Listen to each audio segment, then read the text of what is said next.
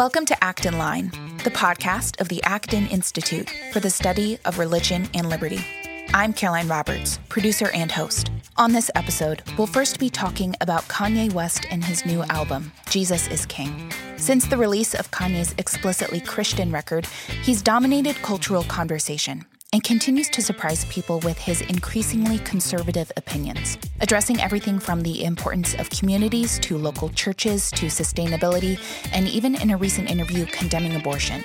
On this segment, Andrew T. Walker from the Ethics and Religious Liberty Commission joins me to take a look at Kanye's music and cultural influence.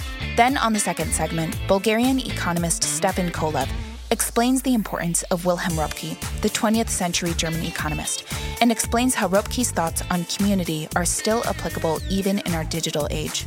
As always, I've linked relevant articles, books, and videos in the show notes for this episode, and you can read those at blog.acton.org. Also, if you like this podcast and you would like to help us reach even more listeners, you can do that by leaving us a rating and review on the Apple Podcast app.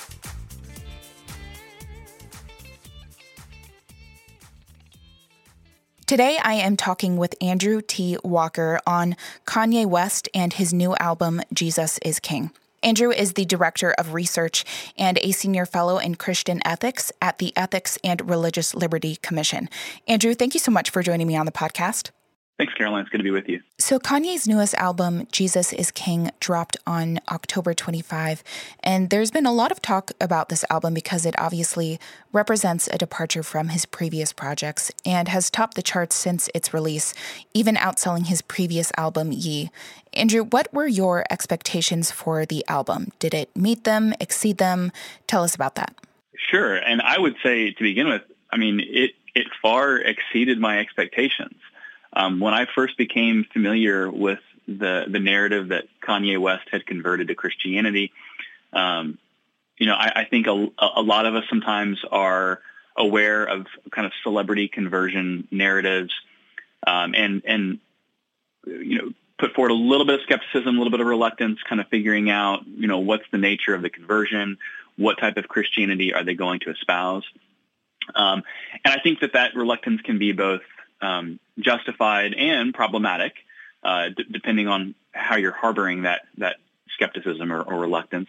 But I think with what we've seen with Kanye West, everything looks to be profoundly authentic. And when I was highly anticipating the album, and honestly, just shocked. I wasn't sure if I would expect kind of moral therapeutic deism type Christianity, where God is there to basically make us feel good and he's a mascot for our hopes and desires. But the Jesus is King album from start to finish is filled with lyrics that are provocative. They're informed. It's pushing back against both the culture. And it is even, and I'm really shocked at this, the song Hands On directly kind of confronts the Christian skepticism that Kanye West knows that his conversion is going to be met with in the Christian community. And he's basically saying, I understand the reluctance, but instead of doubting me, why don't you pray for me? And so it's breathtaking what we have seen so far in the album, but also in additionally to his public comments with various interviews, which I'm sure we'll maybe talk about. Now, you wrote a few articles, one article in particular on Kanye's conversion and kind of his public persona in the culture for ERLC. Did you listen to or follow Kanye beforehand? I did. Yeah, I'm a music connoisseur. I would say something I'm pretty passionate about. I wouldn't say that I'm an expert in hip-hop or an expert in Kanye West's music, but I have been following his career for well over a decade and have found him to be an incredible artist, someone who is who's cut from a different mold and is an independent thinker, and so have just been really intrigued by him, perhaps less as an entertainer and musician and more as an artist, because I think he really does embody creativity and novelty in one person. I think he's a truly unique figure in kind of the American entertainment, musician, artistic lanes for sure. And he's unique in more ways than one, obviously, because he is so countercultural at the moment. And before we started recording here, you even compared some of his thinking to a combination of Chesterton, Wendell Berry, and Wilhelm Röpke. Can you parse that out a little bit for me? How in the Sure. world are you drawing parallels between what Kanye is saying in his interviews and those three huge thinkers? Sure. So in a lot of various interviews, Kanye West is espousing a very deeply communitarian social conservatism. I mean, in this interview he does with Zane Lowe on Beats One, he specifically calls for the local church to be at the center of a culture. He's talking about the need for sustainability. He's as I said, he's talking in economic and social and cultural categories of Wilhelm Röpke, Wendell Berry, G.K. Chesterton. He's very much thinking in kind of this permanent things strand. And this is seen also in comments he's made as late. I recall seeing over the weekend, he made comments about abortion even. And so there's some type of social vision that has been in tune with his artistry as well. And so I would really encourage everyone to not just dial into the album, but to see what he's saying in these interviews, because he's offering candid thoughts and not holding back at all what his convictions are. I was really shocked. I'm only 40 minutes into this Zane Lowe interview on Beats One. It's a 2-hour interview, but I mean, he is sounding like a complementarian in his biblical anthropology. He's talking about the need to, protect women's innocence and children's innocence. He says that during the recording of Jesus as King, he was asking people to pray and fast.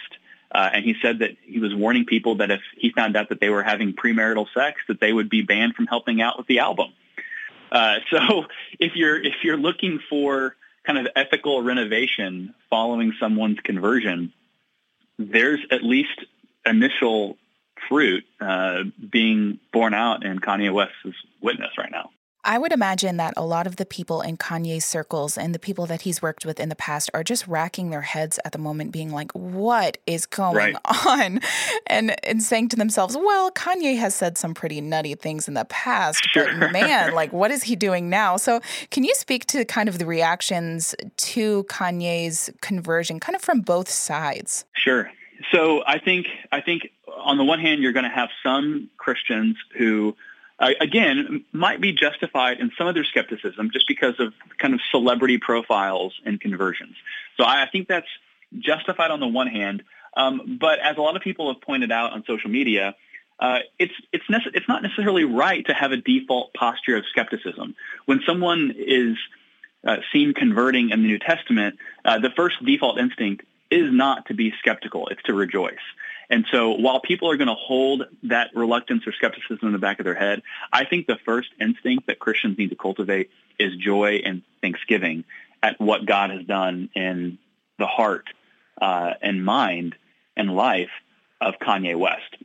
Now, if you look at it from a different angle, from a more progressive category, I think you would have to have extreme disappointment because Kanye West, if he continues down the lane that he is continuing, will be saying things that a lot of cultural progressives and secular progressives will object to. And we're seeing this on comments he's made about abortion, about political correctness, about who to vote for and why he's going to vote.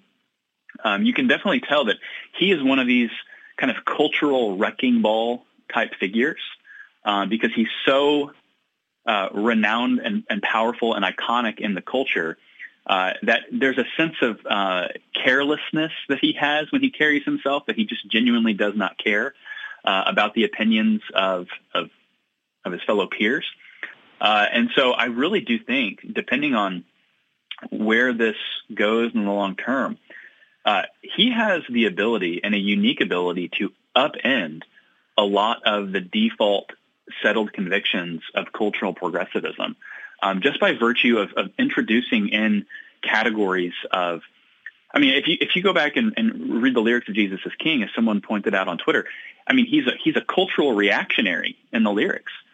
He's talking about the need to pray with your family, the need to protect his wife and children. Oh, was that Sarab Amari who pointed that out? Yes, it was Sarab. Yes, he's a good friend of mine. And he's talking about the need to, I said, pray with your family, to put down Instagram, and to basically put forth restraints on your life, which is the very opposite of what cultural progressivism would tell you.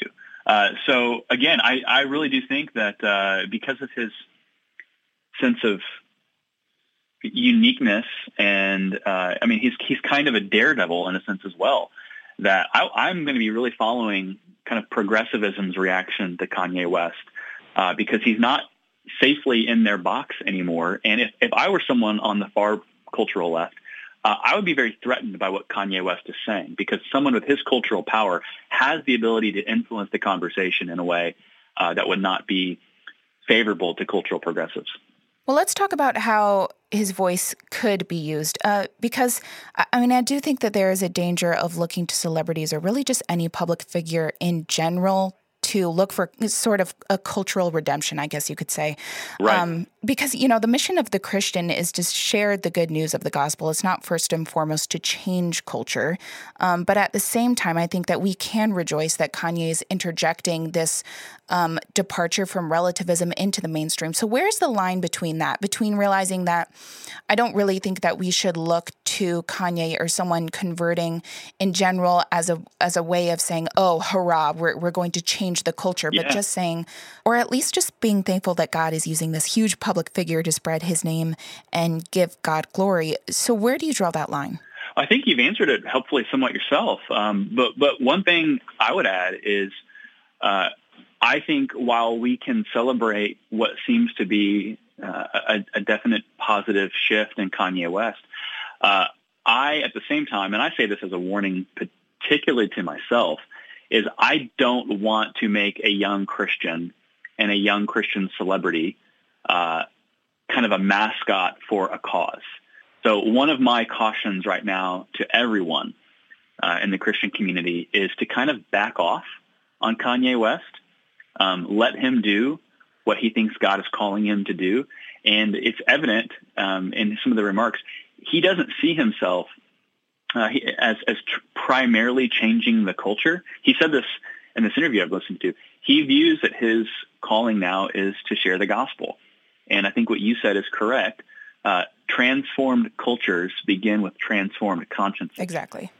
So we should hope that Kanye West does what Kanye West is the best at, which is disrupting culture through sincere innovation, and see what happens as a result of that, and not require him. I mean, my fear would be that kind of the Christian machine incorporated, so to speak, would now try to have him at the conferences and make him a Christian celebrity of sorts. I think we need to give him time to just be a Christian, to be hopefully discipled by strong Christians around him, and to let him cultivate the proper instincts. I mean, Paul warns against in the New Testament about new believers effectively being given too much too soon and being puffed up with pride. And I think there's an admonition in this situation as well. So I think the Christian community just needs to restrain itself towards him, and also not try to find social validation in the fact that someone of immense cultural power is one of them, because Christians are always, it seems to me, having an inferiority complex about not being welcome in the culture. Now that Kanye West is a Christian, the temptation is to think we're now the ones in charge. And I don't think that's the right instinct to have. So let's let Kanye just be a Christian before he's a celebrity, or an influencer for that matter. What is your favorite track on the album and why? I like God Is and Selah. And I won't consider myself adept to quote the lyrics myself over here on the radio. But just the language of there's a language, I believe, in God Is, where he talks about how Christ filled his cup. And the reason I like that language is because, and I put this on social media last week, is everyone comes to Christ and comes to their conversion through a particular narrative.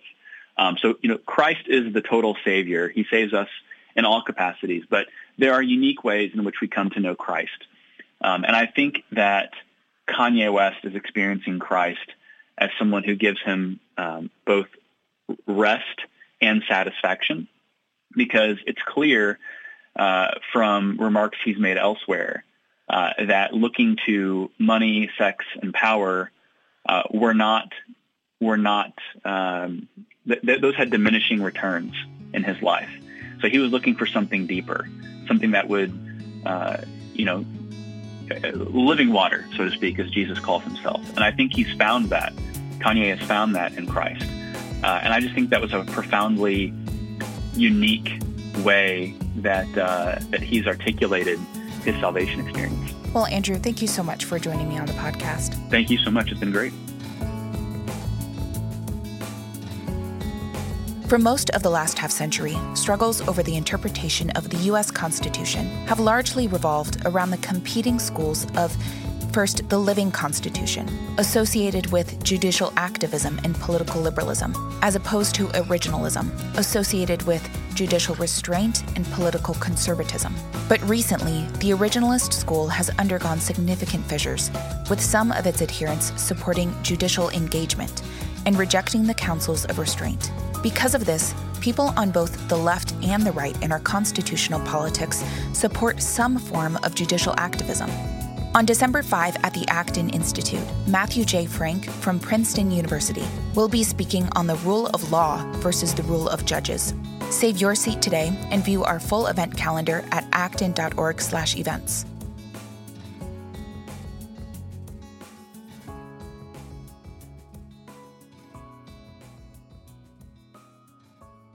Welcome. My name is Dan Huger, and I'm the librarian and research associate at the Acton Institute.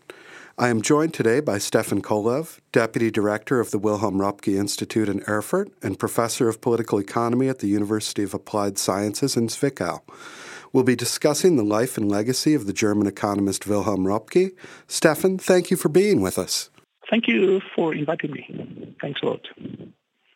Röpke is not somebody who's well known in the English-speaking world, and in late November, Acton will be publishing an anthology of his own writings entitled The Humane Economist, a Wilhelm Röpke Reader.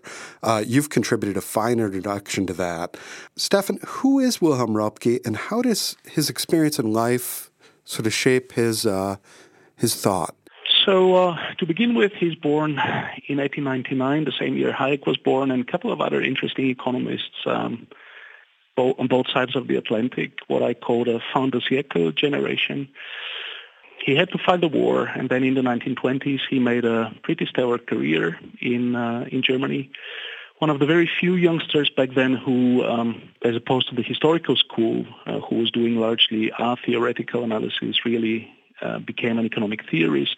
And he was extremely important as a public intellectual and as a theorist during the Great Depression, which of course hit Germany particularly badly in the early 30s, had some curious ideas about how to both diagnose and treat the Great Depression. But in 1933, an awful age began, and so he decided to emigrate. Some of his friends remained in Germany, but to him that was not an option, so he moved to Istanbul for 4 years and then was lucky in 1937 to get a position at Geneva, where he stayed for the rest of his life until 1966. And out of there, he was, again, both an important political economist and an important social philosopher for the difficult war years and for the post-war decades. Pretty formative for the German debates, for the German social market economy, for the early stages of European integration, but also as a public intellectual in newspapers, radio programs, and the like. So quite an intriguing figure. I hope the reader, which the Acton Institute has produced, will help to give him some new visibility. When you make that distinction between Röpke as an economic thinker who's primarily a theorist, as opposed to the German historical school doing sort of just historical analysis of economic phenomena, in what way did that role as a theorist help him address issues of public policy in Germany and then also around the world? So the historical school is a curious thing. I think we, unlike many historians of economics do, I don't think we should bash it too much, but there is an important distinction here. The historical school was in love with methodological, epistemological debates about methods, about normativity. But then in the 1920s, of course, after World War I had created that huge damage on the economic order, those debates were of not much use for the practical problems of the day, right? So Germany, of course, had the hyperinflation in the early 1920s, for which the historical school didn't have an answer because it didn't have a proper monetary theory.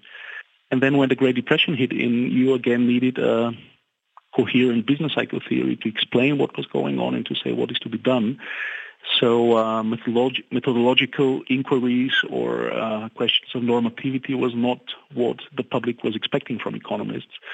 And so in that respect, the young generation to which Röpke belonged back then really was better equipped. I wouldn't say perfectly equipped, but given their poor education in theory, they actually did quite a good job to both think what has to be done and to communicate it to the public. I think what is really important for Röpke especially is that he spent lots and lots and lots of his time and energy to persuade the citizen, the public, of what is to be done. Not in an elitist conception of politics where we try to convince some bureaucrats or politicians only, but really to try to reach out to the normal citizen and to explain what has to be done. So having a theory and having the willingness to explain that theory to the normal citizen as sort of a consultant to the citizen, as James Buchanan would say, was his understanding of what a political economist should do.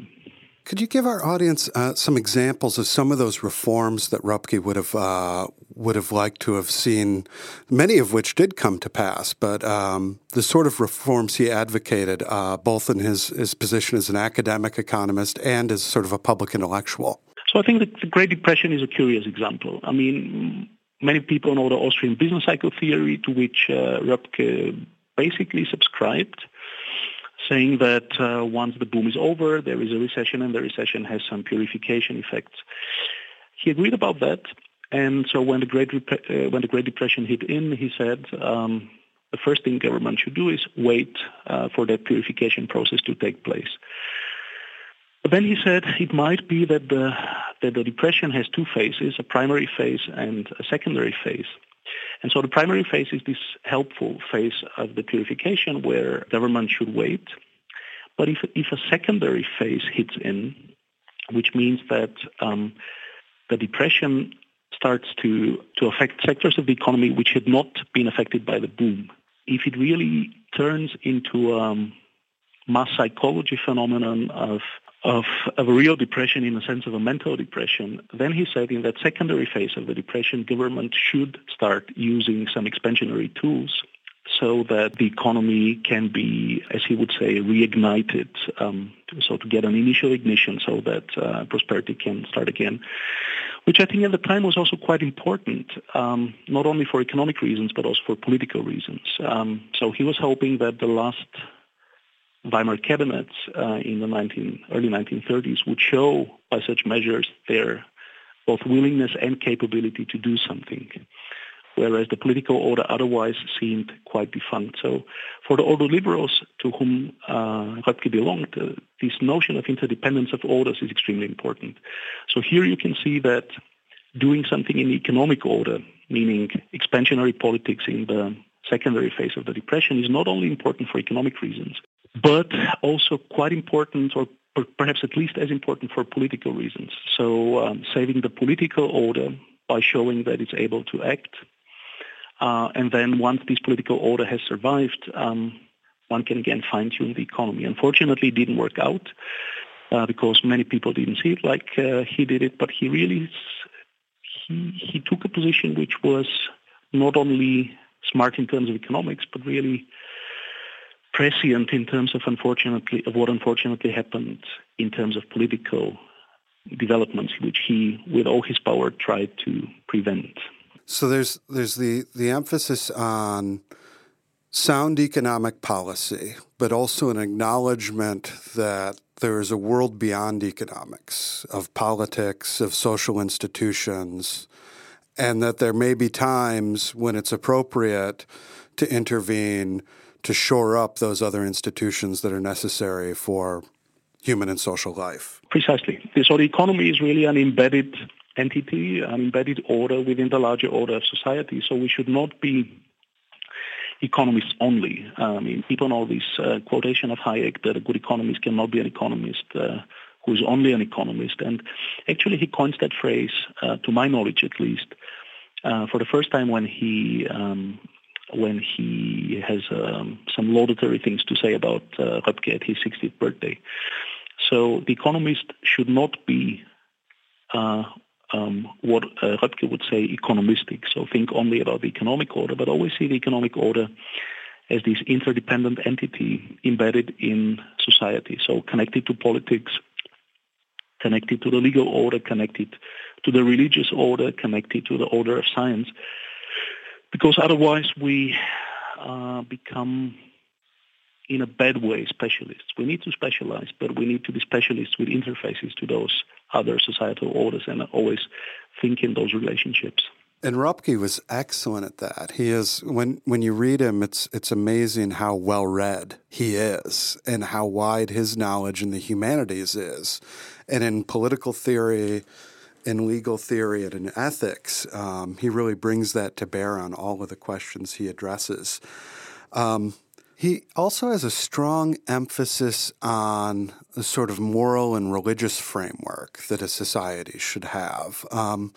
Could you speak to how he addresses that, and that gets into sort of the humanities grounding as well, because it's there's an institutional place in the realm of religion with the church and in the realm of morals with the family, but he also sees the ideas as very, very essential as well. Yeah, absolutely. I mean, I like to put it like that. The order liberals, but also Hayek, were extremely worried about the rules of the game. So we play those games in the different orders of society, and so the question is, what are the good rules? But then Röpke asks an additional question. He says, okay, we can have great rules of the game, but then, as we experienced in 1917 in Russia or in 1933 in Germany, the whole playing ground can crash, right? So the whole stadium on which that game is played with the good rules can actually break apart. And so his question is, what are the foundations of that stadium or of that playing ground on which we play the games of economy and society? And here it really comes to, as you said, to values, traditions, to institutions like the family, but also institutions of civil society, which sort of as a constant reservoir provide those foundations. He is skeptical, or pretty skeptical, that markets produce those foundations themselves. They don't. So the viability of those foundations, the stability of the foundations has to come from somewhere else. And this is where his, I would say, love for small units comes. So basically saying that it's small units of the family, the small units of a society which does not fall prey to massification, which enables people to, on a constant basis, live a moral life. And living that moral life will make them immune to the ideologies of the 19th and 20th century, which on quite a few occasions killed the free order. So that is how I see it. Really worried about the foundations of their playing ground and thinking about all those pillars which are necessary to stabilize it. The state is one of them, but not actually the essential one. The essential one is what we would call today informal institutions that are needed both on the individual level and on the group level, so that people persevere with all the tensions which modernity poses on us human beings. If we succeed with that, then the playing ground will be sustainable, and then we can play the games of modernity. If not, we can fall back into tribalisms of all kinds, as it happened in Germany in 1933. There are some interesting places in his writings where he kind of pushes back on the Marxist class analysis of how proletarianization happens. And he views this as not merely a material struggle of capital and labor, but a struggle of values between a sort of bourgeois values of family, respect for private property, thrift, versus a proletarian sort of antagonistic attitude towards society, one that minimizes the value of private property, one that doesn't see debt as an extravagance. He sees this as a cultural struggle, and that is in that way the ideas or the leaders. You don't have markets emerge without the traditions of ethics, law, and economics in those institutions that arose in the place that they do and can foster those sorts of values and that sort of spirit of enterprise, competition, rule of law. Absolutely.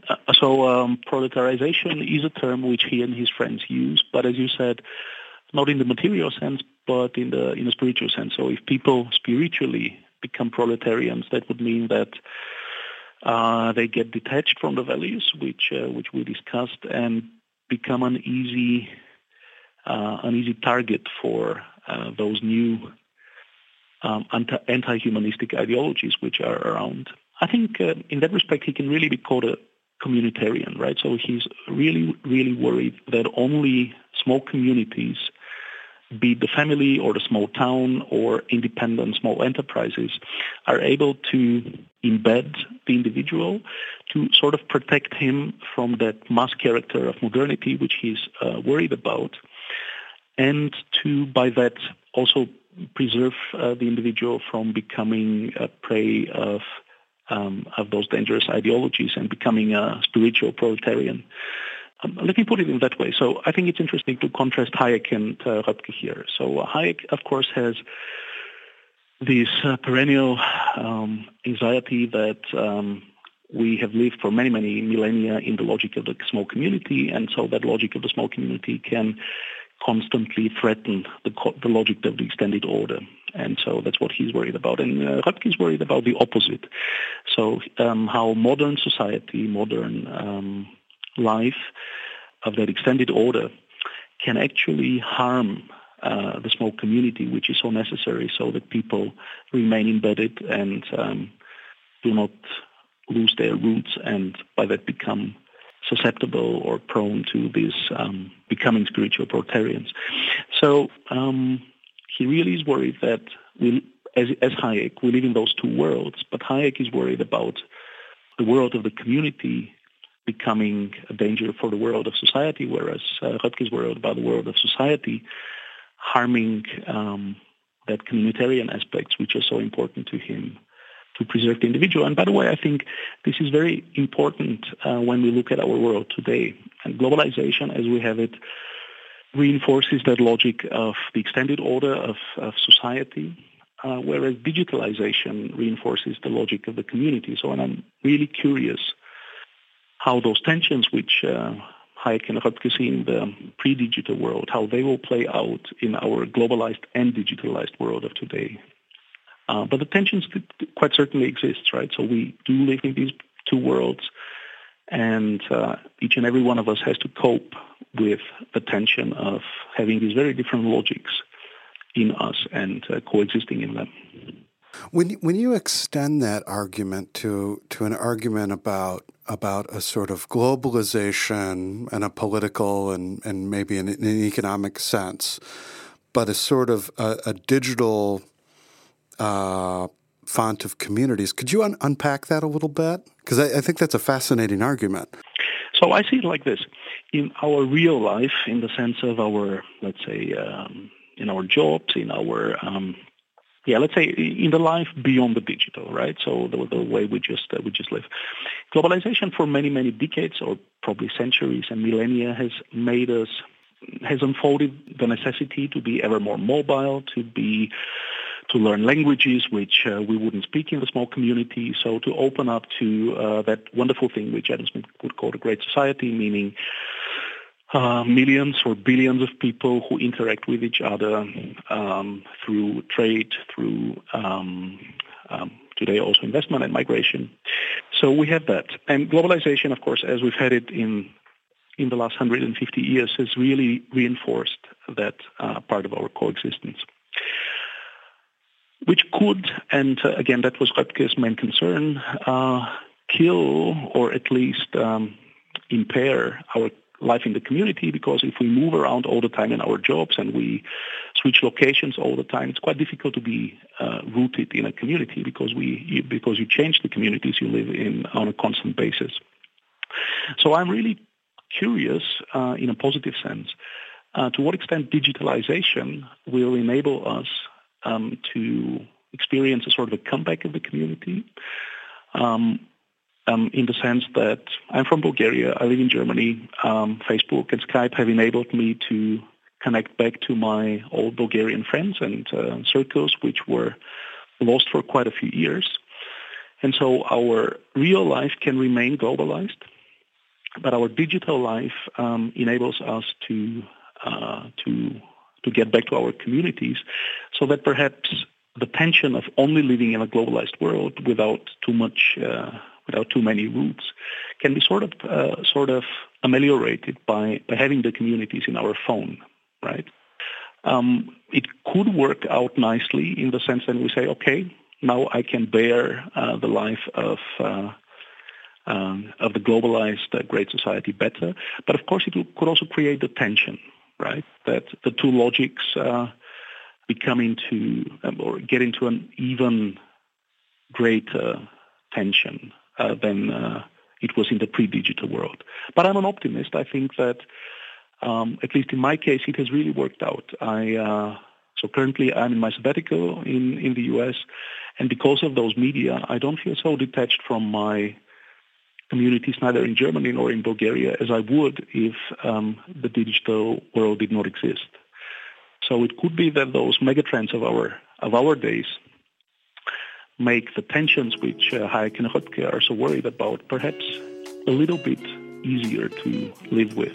No, that is an amazing, and as you can see, it's the thoughts of Röpke are very much alive and with us today, and can help us grapple with these questions of the intersection of society, institutions, technology. Stefan, thank you so much for being with us today, and introducing us to this important figure and giving us some very useful applications for his thought. Thank you for the invitation. Thank you for listening today. If you want to learn more about the Acton Institute and what we do, check out our website at acton.org. That's acton.org. If you want to reach our podcast team here at Acton and let us know what you think of the show, you can email us at actonline@acton.org. Last but not least, don't forget to subscribe to this podcast on Apple Podcasts, Stitcher, Google Play, or wherever you listen.